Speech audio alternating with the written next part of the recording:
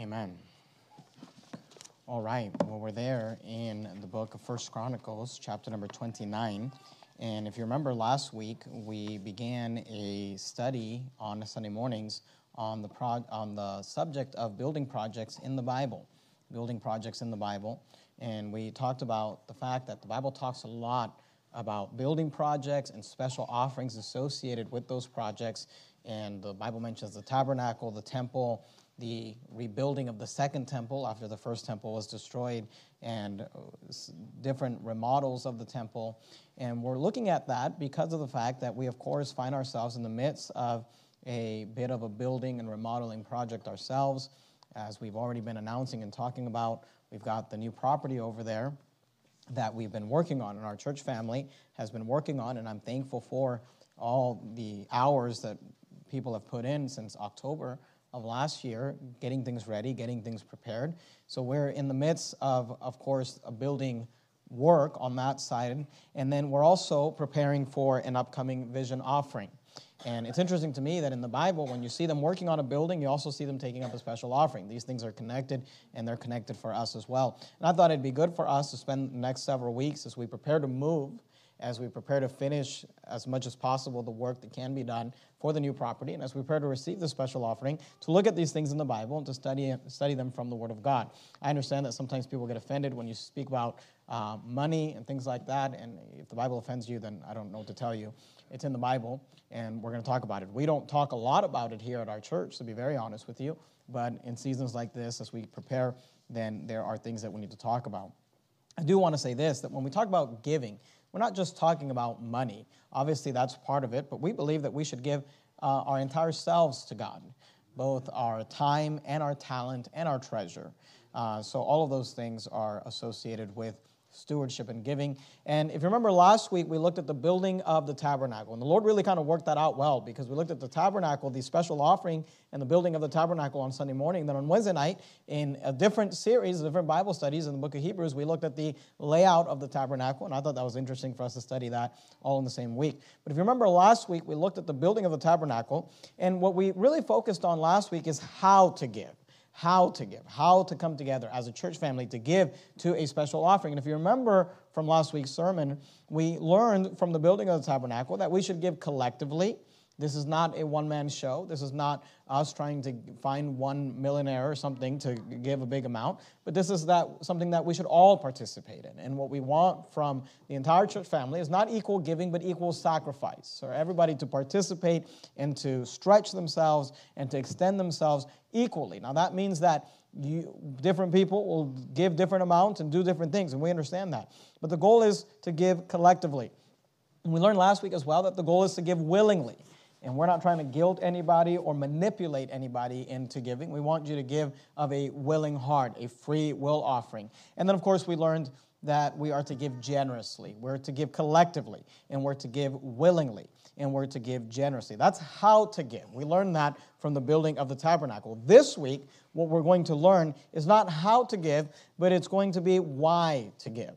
Why to give. And we're going to learn this from the building of the temple. And this is, of course, the building of the temple by King Solomon. David, if you remember the story, David had it in his heart to build a house for God, to build a temple for God. And as a result, Nathan the prophet came to David and said, look, you cannot build a temple. God is not going to allow you. You've shed too much blood. There's too much blood on your hands. But he said, your son, Solomon, will build the temple. And of course, David spent the rest of his life preparing for the building of the temple. And I'm not preaching on this necessarily this morning, but let me just say this. There's a lesson there that we ought to prepare. We talk a lot about the next generation. You know, we have this next generation youth rally. The reason we want to focus on the next generation is because we need the next generation to take the baton of the faith of the Word of God and to continue the work of God.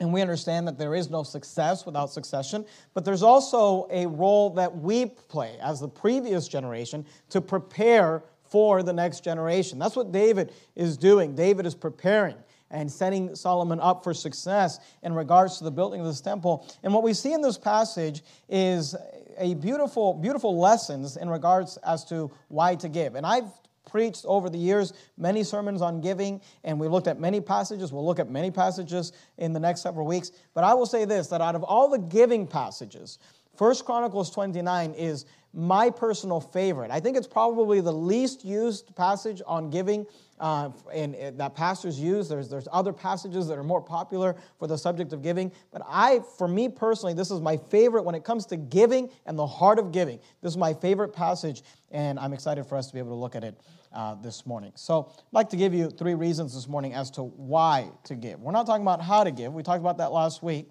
We ought to give collectively. We ought to give willingly. We ought to give generously. Obviously, some of these things are going to overlap. But I'd like to begin to teach you this morning why. Why should you participate in this year's vision offering? Why should you participate in the work days? Why should you participate when we begin to move in the move days? Why should you give of yourself to the Lord, your time and your talent and your treasure? Why do these things? Notice there in 1 Chronicles 29 and verse 1, notice what David says here in verse 1. The Bible says, "Furthermore, David the king said unto all the congregation, Solomon my son, whom alone God hath chosen, is yet young and tender." He says Solomon is young, and though God has chosen him to build this temple, he's not yet ready. He said we need to prepare and get some things ready. He is young and tender. And then I want you to notice in comparison, and the Bible does this often, I point it out to you very often. God often does these compare and contrast. David says, my son Solomon is yet young and tender. And then he contrasts that to what Solomon needs to do. He says, and the work is great. He says the work is great. And then he tells us why it is that he believes the work is great. He says for. The word for means because. And he says for the palace. And the word palace here is referring to the building, the structure, the house, the temple that they're going to build. He says, look, the work is great, and here's why it's great. Because the palace, the building, the temple we're going to build, he says, is not for man, but for the Lord. And for the Lord God. And what he's telling us here is that this work is an awesome work. It's a great work. It's an amazing work. When he says there, the work is great, he's speaking not only in quantity, but also in quality. Yes, he says there's a lot to do, but he said also we want to do it well. He says the work is great. Why is it great, David? Because the palace is not for man, but for the Lord. And what we learn here, the first lesson that I'd like you to notice, and if you're taking notes, I want to encourage you to write this down. And it is this. On the back of your course of the week, there's a place for you to write down notes. Why give? Why give? Number one, we ought to give because of the awe of the work of God. Because of the awe of the work of God. Because of the awesomeness of the work of God. Because of the greatness of the work of God. Because the work of God is great. And let me just be clear about this. There is no greater work than the work of God. There's nothing more important being done this morning than the opening up of the Word of God and the preaching of the Word of God. And what we learn here is that the awesomeness of the work, the awe of the work, ought to motivate us to be involved. He says the work is great. Why is it great? For the palace is not for man, but for the Lord. And then he says as a result here in verse 2, notice that he says, now I have prepared with all my might. He said, I have prepared. The word might there means with strength, with power. He said, with all my strength, with all my power, with all my ability, I have prepared. Why? Because the palace is not for man, David says, but for the Lord God. He said, now I have prepared with all my might for the house of my God, the gold for things which to be made of gold, and the silver for things which of silver, and the brass for things of brass, the iron for things of iron, and wood for things of wood, onyx stones and stones to be set, glittering stones, and of diverse colors, and all manner of precious stones and marble stones. Notice these words, in abundance. He said, I have prepared with my might. Why? Because the work is great. Not just quantity. There's a lot of work to do, yes, but in quality. He says, because the palace is not for man, but it's for the Lord. And therefore, I have prepared with all my might, he says, in abundance. You're there in 1 Chronicles 29. Flip back just a couple of pages over to chapter number 22. 1 Chronicles 22. In 1 Chronicles 22, there's a verse where David brings this same idea out, and he does it, I think, in a very interesting way. I love the wording he uses here. It's very unique wording, not wording that we normally use in our vernacular today, but I think it's lovely how he says it. 1 Chronicles 22 and verse 5. Notice what he says. And David said, Solomon, my son, is young and tender. Very similar to what he said in verse 29.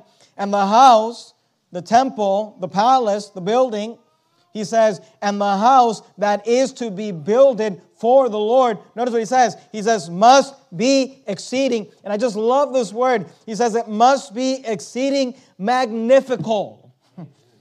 I love that word. We don't use that word very much today. Magnifical. We would say magnificent. The word means grandiose. It means to make great. You know, there's a lot of talk about making America great again. How about making the house of God great again? How about making the work of God great again?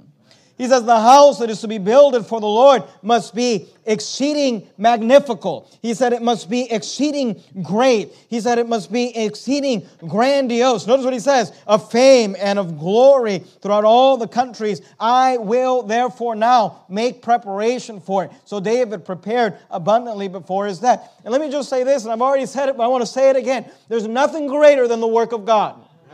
And, you know, obviously, I'm a pastor, and maybe I'm a little biased here, and I don't think I'm being biased. I think the Bible definitely highlights this, but I don't think, and I realize that God has different roles for different people, and we're all to do different things, and we understand that. But I will say this, I don't think, let me say this to young people out there who are maybe considering about what the Lord would have them to do in their lives. There is no greater work than the work of God. This is the greatest position you could ever hold is to be a servant of the Lord. And I'm not just talking about as a job, although, of course, we could use more people in full-time ministry work. But in your life, you ought to just consider yourself a servant of God. You say, what's greater than being the President of the United States? Serving God. What's greater than being the governor of the state of California? Serving God. What's better than being the CEO of some Fortune 500 company? Serving God. There's nothing greater to do than to serve God with your life. Amen. Now, if you are the CEO of a company, or you work in some secular role, and you do those things, and God bless you, and praise God for that. But remember that all those things we have, all the resources we hold in our hands are given to us as tools to serve God. I just believe that every Christian ought to do one of two things. They should either pastor a church or they should help somebody pastor a church. Because there is no greater work than the work of God. There's nothing greater to do. The work of the Lord is to be magnifical. It's to be magnificent. It's to be grandiose. And the idea here that David is telling us, he's saying, look, if it's for God, it ought to be our best. He said, look, we're not doing this for ourselves. We're doing it for God. Go back to 1 Chronicles 29. Look at the last part of verse 1. For the palace is not for man, but for the Lord, God. Here's what I'm saying to you. If it's for God, it should be our best. There's a connection between the last phrase in verse 1 and the first phrase in verse 2. The last phrase in verse 1 says, for the palace is not for man, but for the Lord. If you don't mind marking in your Bible or writing your Bible, or if you're a note taker in your Bible, I would write next to the last part of verse number 1, this phrase, if it's for God. Then notice in verse 2, he says, now I have prepared with all my might. You can write this statement next to the first part of verse 2. It ought to be our best. If it's for God, for the palace is not for man, but for the Lord God, it ought to be our best. Now I have prepared with all my might. If it's for God, for the palace is not for man, but for the Lord, then it ought to be our best. Now I have prepared with all my might. Here's what Ecclesiastes chapter 9 and verse 10 says. You don't have to turn there. I'll just read it for you. It says this, whatsoever thy hand findeth to do, do it with thy might. Now, I don't know about you, but I'm the type of person, and I know many of you are similar. I'm the type of person that if I'm going to do something, I want to do it well.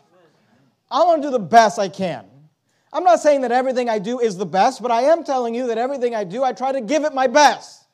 I try to do the best. And I think we ought to do that in every area of life. Whatsoever thy hand find to do, do it with thy might. But how much more when it's for God? How much more when it's for the work of God, for the house of God, for the ministry of the Lord Jesus Christ? It ought to be magnifical. It must be exceeding magnifical. It must be great. It should be great. The work is great, not just in quantity, but in quality. And here's what I'm saying to you. You and I ought to just make a decision in our minds. If it's for God, it ought to be our best. You say, what do you mean by that? Look, I'm not just talking about the offering, this vision offering, although I think if it's for God, it ought to be our best. I'm saying in every area of life. Here's all I'm saying. Here's all I'm telling you. Look, I'm just saying this. If I were an usher at Verity Baptist Church, you know what I'd do? I'd show up on time to the usher meetings. I'd show up dressed appropriately in the way that I've been instructed to dress and to appear. I would be where I'm supposed to be, when I'm supposed to be. I'd take that little phase sheet we gave you guys telling you, here's where you're supposed to be at this phase of the service, and here's where you're supposed to be at this phase of the service. I'd take that thing and I'd memorize it. I'd make sure I was where I was supposed to be, when I was supposed to be there, and I would make sure that I was a good example. I wouldn't be messing around on my phone. I wouldn't be out in the parking lot talking during the preaching. I'd be in the house of God. I'd be serving God. Here's what I'm saying. I'm just saying, if I were an usher, I'd give it my best. Look, I'm not an usher. I'm just telling you the way I am, the way I think. I just think if it's for God, we ought to give Him our best. If I was a safety team member, I'm not a safety team member. They won't let me have a CCW. Because when you're a hate preacher, they don't want you having a CCW. If I was a safety team member, I'd take it seriously. I wouldn't be distracted while I'm supposed to be on duty. I wouldn't be on my phone while I'm supposed to be on duty. I wouldn't be watching my children while I'm supposed to be guarding the church house. I'm just saying I'd give it my best. If I was an orchestra member, I'd show up for the practices. If I was an orchestra member, I'd practice at home. If I was an orchestra member, I'd be a team player, and I'd be there to try to do what I can and give it my best. And again, not saying that everything we do is our best, but I'd give it my best. If I was a song leader, I'd be prepared and ready to lead the music. I'd practice beforehand and think of the things that I was going to say. If I was a team captain at Verity Baptist Church, I would promote what the pastor promotes. I would participate in what the pastor is trying to get people to participate in. I would try to help the pastor and the pastor's wife shepherd the team that God has given us through this ministry. If I was a staff member at Verity Baptist Church, I would do what the pastor wants, and I'd do it how the pastor would do it. I'd figure out how the pastor thinks. I would watch how the pastor speaks to people, and I would speak to people the way the pastor speaks to people. I would treat people the way the pastor treats people. I would try to think the way the pastor thinks and communicate the way the pastor communicates. If I was a church member, I'd be Sunday morning, Sunday night, Wednesday night, I'd be a 3-to-thriver. If I was a church member, I'm just telling you, you say, well, you're not a church member, you're a pastor. Okay, I don't know what that means, but whatever. You don't consider me a church member, that's fine. I'm just telling you this. I was a church member for many years before I was a pastor, and this is what I was before, and this is what I would be now. If I was a church member, I'd be a 3-to-thrive, Sunday morning, Sunday night, Wednesday night. I'd be a soul winner. I'd be a tither. I'd find a place to volunteer. If I wasn't serving, I'd find somewhere to serve, and I would serve. I'd just give God my best. If I was a soul winner, I'd go through the soul winning seminar. If I was a soul winner, which, by the way, I am a soul winner, and I was a soul winner for years and years and years and years and years, and I went soul winning in churches that provided almost nothing in training. But let me tell you something. If I were a soul winner of a church that provided a soul winning seminar, I'd go through it. I won't ask for a raise of hand because I don't want to embarrass anybody, but I'm shocked how many of our church members don't go through the training we provide. I'm just telling you, if I was a soul winner, I'd go through the soul winning seminar. If I was a soul winner, you know what I'd do if I was a soul winner? I'd memorize the verses. You know what I'd do if I was a soul winner? I would figure out the script and figure out what I'm going to say at the door. And if I was a new soul winner, I'd find another new soul winner, and I would practice with them, and I'd practice back and forth. I'd look in the mirror, and I'd practice back and forth. And by the way, these aren't things that I would do. These are things that I did. I'm just saying, look, if I'm going to be a soul winner, I want to be the best soul winner I can be. If I was a teenager, I'd find somewhere to serve. I wouldn't waste my time. I'd be preparing for the future.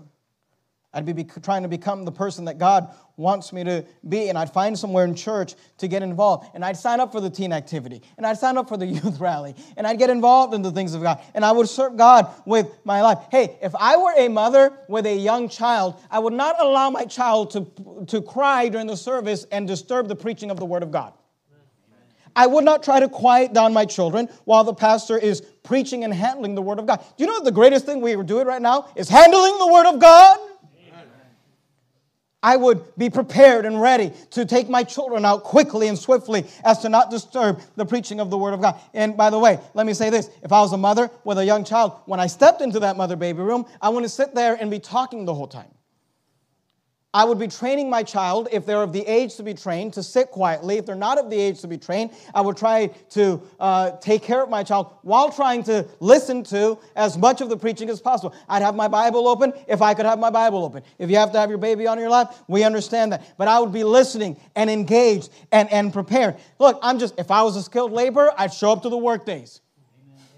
Look, I'm just saying, if whatever you're going to do, if it's for the Lord, give Him your best. Aren't you glad that God gave us His best? He didn't send an angel. He didn't send a prophet. He sent His Son, the Lord Jesus Christ. He gave us His best, and we ought to give Him our best. Hey, if I were a pastor, I'd pray for the people. I'd study hard and spend time in the Word of God and prepare sermons to try to feed the people. Look, I'm just telling you, whatever area we find ourselves in, we ought to give God our best. Don't get this idea that, well, I'm here. Isn't that enough? No, it's magnifical. It's great. It must be exceeding great. The work is great, not just in quantity, but in quality. Why give? Why give of our time? Why give of our treasure? Why give of our talent? Because of the awe of the work of God. I'm just saying this. Maybe you don't agree with me, but I just think that if it's for God, it ought to be our best. Go back to 1 Chronicles 23 if you're not there. Look at verse 3. We're talking about why. Why give to God? I said number one, because of the awe of the work of God. If it's for God, it ought to be our best. And I'd like you to notice, secondly, this morning, not only should we give because of the awe of the work of God, but we should give because of the affection towards the house of God. Notice what David says here in verse 3. He says, moreover, because this is King David speaking. He says, because I have set my affection. You know, the word affection means love, means the feeling of love. Because I have set my affection to the house of my God. Because I have set my affection to the house of my God. David said, I'm here because I love God. And I love the house of God. And look, I'll be honest with you, and I understand we're all in different levels, and we're all in different maturity levels, and I get that, and I understand that. I'm not trying to pick on you, but I'll be honest with you. Look, I'm just saying for me, and I know my wife feels the same way. I know many mature Christians feel the same way. And I'm just saying, if you don't feel this way, that's okay. But this is where you ought to be working towards. I would much rather, I'm being honest with you, I would much rather be sitting on a Sunday night with the people of God under the preaching of the Word of God than watching a football game.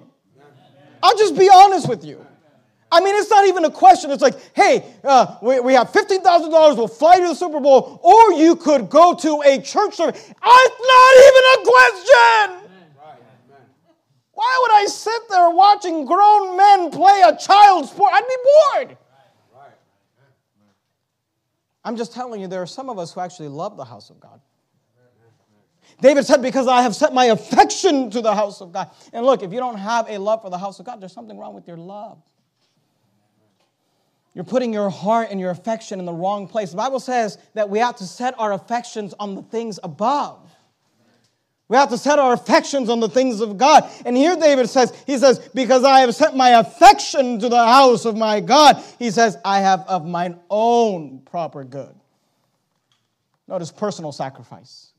of gold and silver, which I have given to the house of my God, over and above all that I prepared for thy holy house. So why should we give? We ought to give not just for the all of the work of God, but because of the affection towards the house of God. Go to 2 Corinthians, if you would, in the New Testament. 2 Corinthians chapter 8, you've got Matthew, Mark, Luke, John, Acts, Romans, 1 Corinthians, 2 Corinthians, 2 Corinthians chapter 8. Do me a favor, when you get there, put a ribbon or a bookmark, because we're going to leave it, we're going to come back to it. I'd like to for you to get to it quickly. And I'm just telling you, I'm just the type of person, if there's something going on at the house of God, I want to be there. And it's not just because I'm the pastor. I'm saying if I went to a church, if my wife and I went to a church that offered a married couple sweetheart banquet, and we didn't have to plan it, and we didn't have to spend time thinking of questions. You say, well, you got staff, can't you delegate it? Well, they all got to play. If I didn't have to write a sermon for it, you know what I mean? We'd enjoy it. We'd show up. We just love the house of God. And by the way, we love the people of God. Even though the people of God can be annoying. The affection towards the house of God ought to motivate us. No better people than the people of God. I'm not against you, and if you're in these things, I don't even know it, but I don't need a bowling league. I don't need any. I'm busy enough just with the people of God. The work of God, and I'm not against bowling leagues. Look, if you're in a bowling league, I'm not against you. I'm not preaching against bowling. I'm just saying, if you chose, you say, hang out with a bunch of worldly people, go to some political rally, or be with the people of God. It's the people of God. Every day it's the people of God, and twice on Sunday. It's the work of God and the affection of the work of God. And we have to have a love for the word of God. And by the way we prove our love is through giving. That's why Jesus said, we talked about it last week, where your treasure is, there will your heart be also. 2 Corinthians 8, look at verse 8. Notice what the Apostle Paul says to the church of Corinth here, 1 Corinthians chapter 8 and verse 8. 2 Corinthians chapter 8, verse 8. 2 Corinthians 8. He says, I speak not by commandment, but by occasion of the forwardness of others. Notice what he says, and to prove the sincerity of your love. You know that God does not just assume you love him? He says, prove it. You know what Jesus said? He said, if you love me. Why do you have to say if, God? Why do you have to say if, Jesus? Because your actions speak louder than your words. If you love me, keep my commandments. Paul said, to prove the sincerity of your love, verse 9, for you know the grace of our Lord Jesus Christ, that though he was rich, yet for your sakes he became poor, that ye through his poverty might be rich. You say, Pastor, you don't understand. If I don't have a lot of money, and if I give to this vision offering, I'm going to go from being rich to being poor. Well, Jesus went from being rich to being poor for you. Look, and we don't want you to give anything that's going to put you in any sort of financial danger. I'm just saying this. The love for Jesus. Here's what Paul said. He said, the love of Christ constraineth me. Look at verse 24, same chapter, 2 Corinthians 8, verse 24. Wherefore show ye to them and before the churches, notice the words, the proof of your love. The proof of your love and of our boasting on your behalf. Keep your place right there in 2 Corinthians 8. We're going to come right back to it. Go back to 1 Chronicles 29 if you would. I'd like you to notice a couple things about this affection. We have to give. Why? For all of the work of God. If it's for God, it ought to be our best. If it's for God, it ought to be our best. But I'd like you to notice, secondly, that we ought to give because of the affection towards the house of God. And I want you to notice the love towards the house of God will show itself in different ways. The first is this, the sacrifice of love. The sacrifice of love. Look at verse 29, 1 Chronicles 29, verse 3.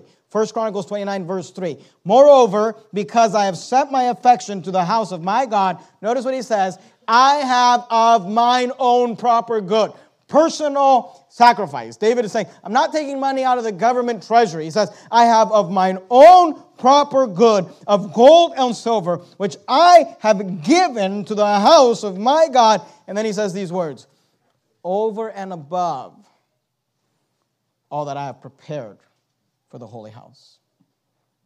See, the truth is this, that when we love, we give. There is the sincerity. We must prove the sincerity of our love. We need to give the proof of your love. And here's the truth. And look, you can give without loving, but you cannot love without giving. Love always produces in giving. Love always produces in giving. And here we see the sacrifice of love that David says, not only did I give of my own proper good, he says, but I have given, he uses these words, over and above. He said, I have done more than was expected. He said, I've done more than what I gave to the point to what others might expect that I would give. And then he says, I gave above that. I sacrificed. The idea is he's saying, I stretched myself. He said, I sacrificed. He said, I gave to where it even hurt a little bit. Notice how Paul says it to the Corinthians. If you can make your way back to 2 Corinthians chapter 8.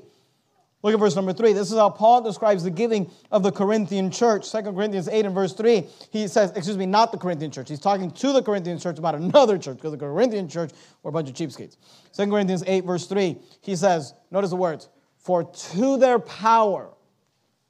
The word power, might, all used interchangeably. Ability is what it means. For to their power, to their ability, I bear record, yea, notice the words, and beyond their power, beyond their ability. They were willing of themselves. That's what David said. He said, over and above. And look, let me just explain what I believe Paul is saying here when he says, to their power and beyond their power. I don't think that beyond their power means that they were giving of that which they did not have. Look, we don't believe in that. You need to pay your mortgage and pay your rent and feed your family, and we understand all that, and you need to be responsible with your finances. We don't think people should go into debt to give to the house of God. We don't expect you to do those things. The Bible says, in fact, you're there in 2 Corinthians 8, look at verse number 12. 2 Corinthians 8 and verse 12, he says, for if there be first a willing mind, notice these words, it is accepted according to that a man hath, and not according to that he hath not. You see that? God does not expect you to give what you do not have. It is accepted according to that a man hath, and not according to that he hath not. So let's get the right perspective here.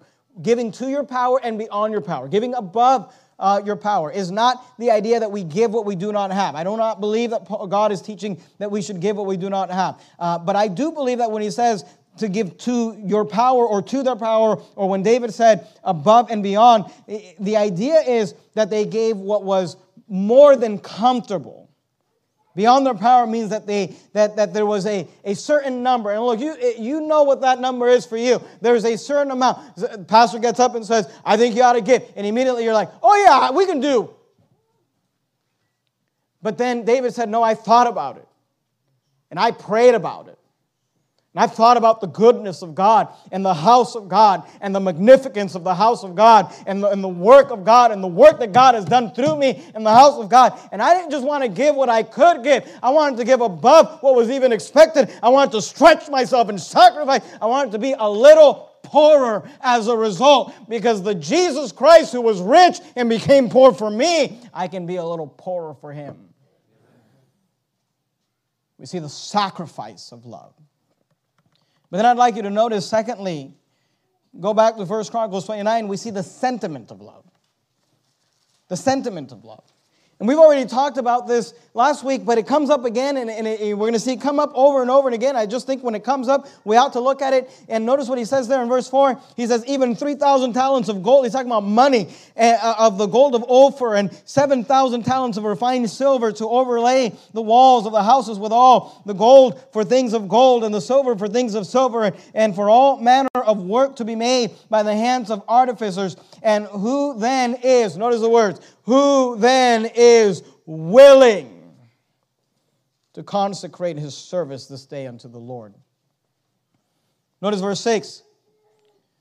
Then the chief of the fathers and princes and tribes of Israel and the captains of thousands and of hundreds with the rulers of the king's work, notice the words, offered willingly.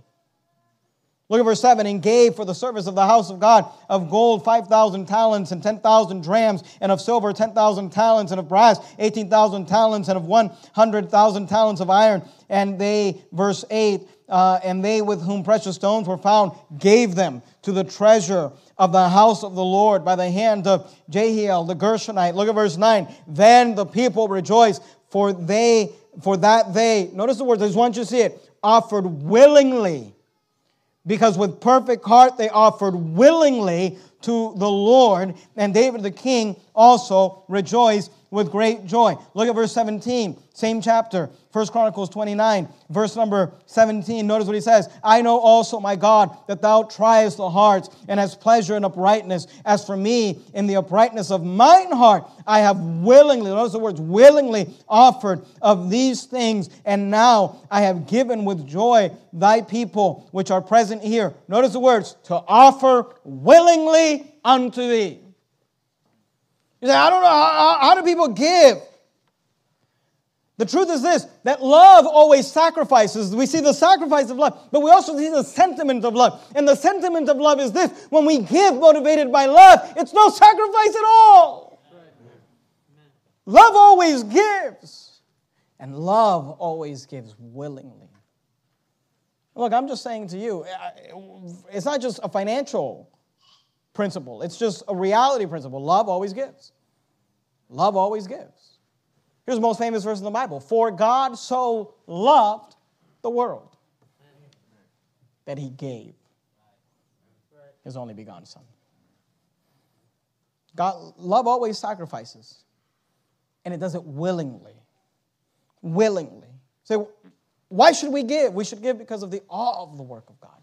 Because it's magnificent, because it's great, because the work being done here is the greatest work in the world. Why? Because souls are saved, lives are transformed, and people's lives can be changed for the glory of God. That's greater than any sort of political agenda. That's greater than making money. The awe of the work of God. But we also have to give because of the affection of the house of God. Because we love the work of God. Because love always sacrifices. And love always has the right sentiment. It's always willing. It's never a sacrifice. Do you understand that? If I lived in a communist country where they forced me, I have a healthy whatever organ, and they force me, they take it from me and give it to somebody else, I would be resentful. I'd be bitter. But God forbid that one of my children needed it. I'd offer it willingly. Say, what's the difference? Love. Love always gives, and love always gives willingly. So we see the awe of the work of God. We see the affection towards the house of God. And I'd like you to notice thirdly this morning, we're talking about why to give. We see the acknowledging of the providence of God.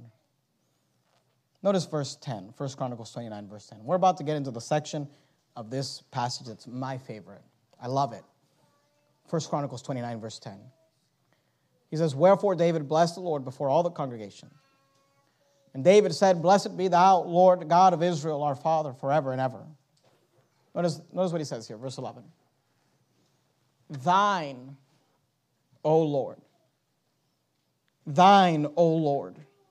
is the greatness and the power and the glory and the victory and the majesty. For all that is in the heaven and in the earth is thine.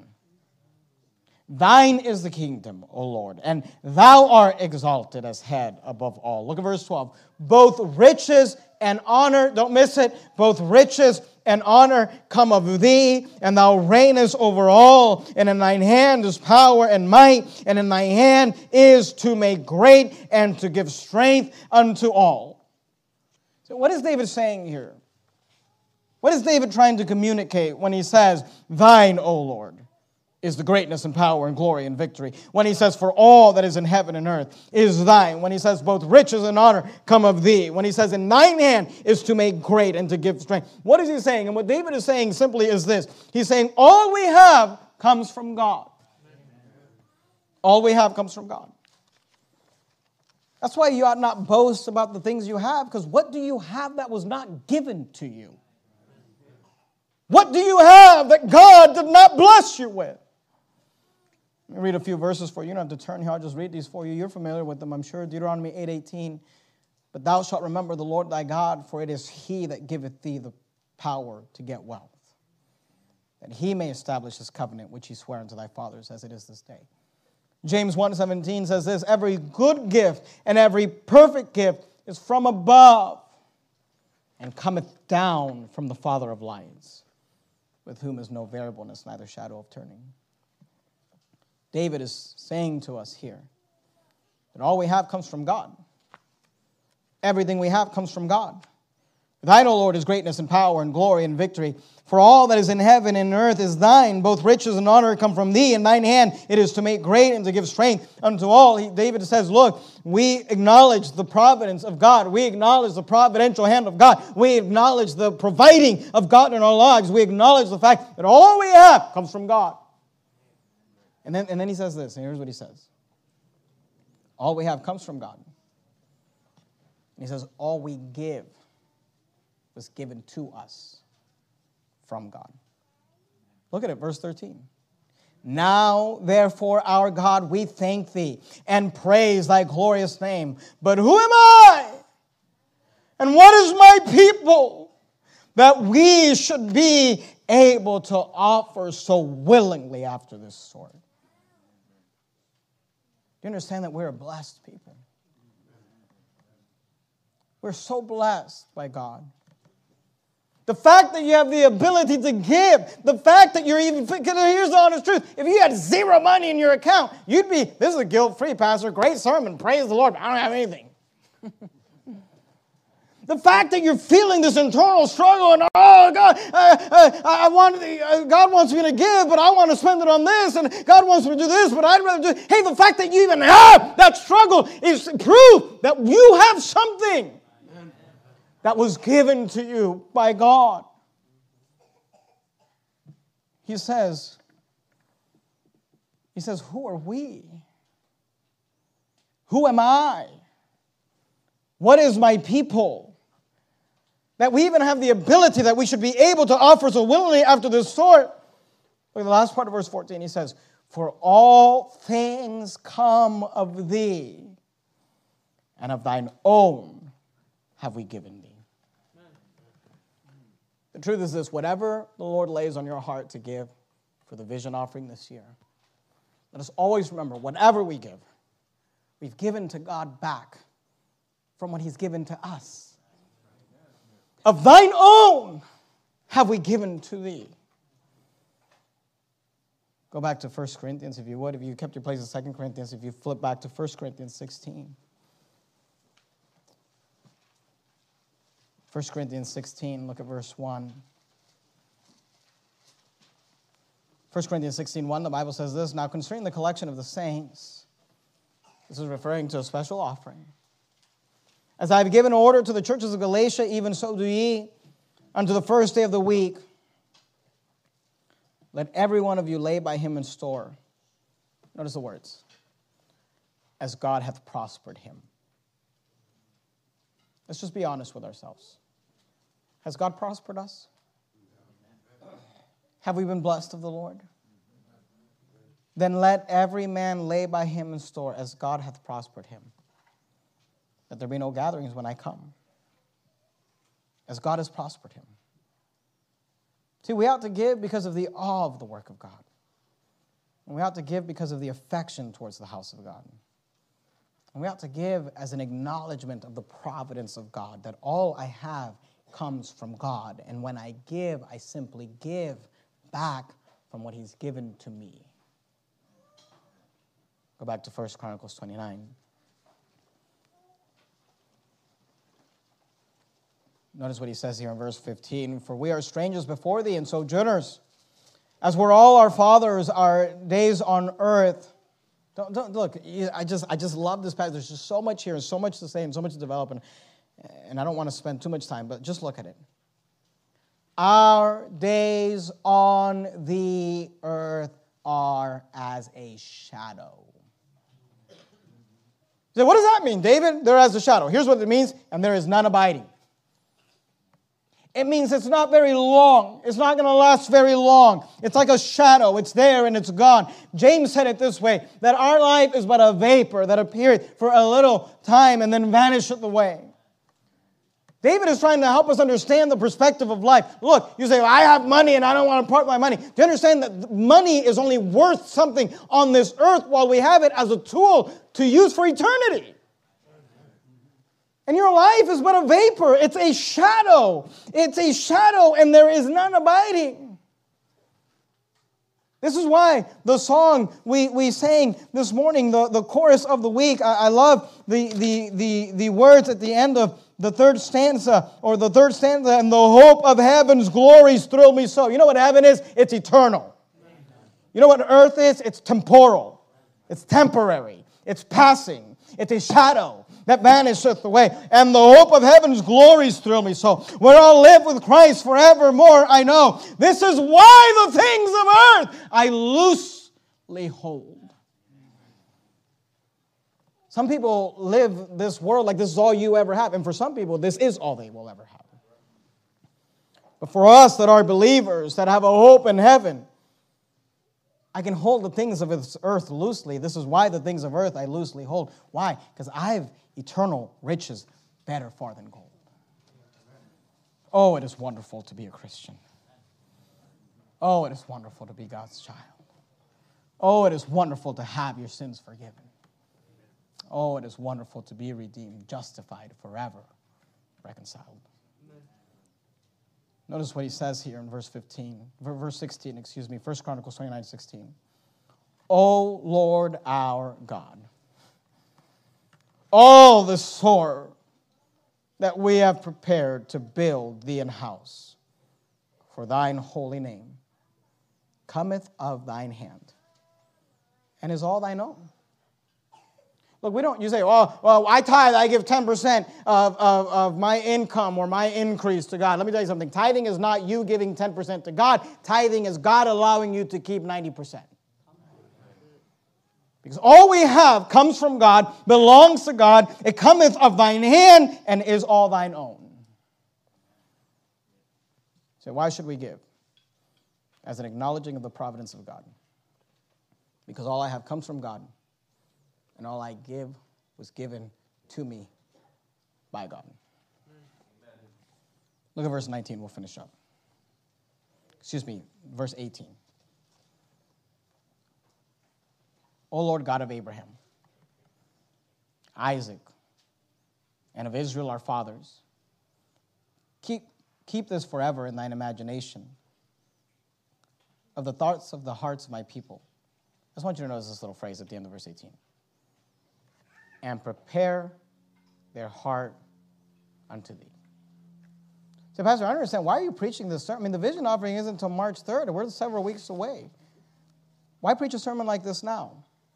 Why preach a sermon like last week's sermon now? Why begin to preach these things now? Here's why. Because we're not taking a special offering today. And we're not taking a special offering next Sunday. But what we do want is that the people of God would begin to prepare their hearts unto thee. Prepare your hearts to give. Look, I want to encourage you, and we've given you this, we've sent you letters, and we've made videos, and we're going to continue to do those things. Trying to keep it in front of you, keep it before you. Why? Because you and I need to be spending the next several weeks praying and asking God, Lord, what would you have me to do? On Sunday, March 3rd, we'll be taking a special offering. We'll be taking our vision offering. The vision offering is used, if you're familiar with the vision offering, you know that we use it to pay for different conferences and things. Next Generation Youth Rally, want to invest in the next generation, want to invest in these young people, and we're going to be doing that by God's grace. The Red Hot Preaching Conference, something we do every year here at Verity Baptist Church, is done because of the vision offering and the money that comes in. Of course, we have our missionaries that we support. Missionary Dave Kabuntala in Cebu.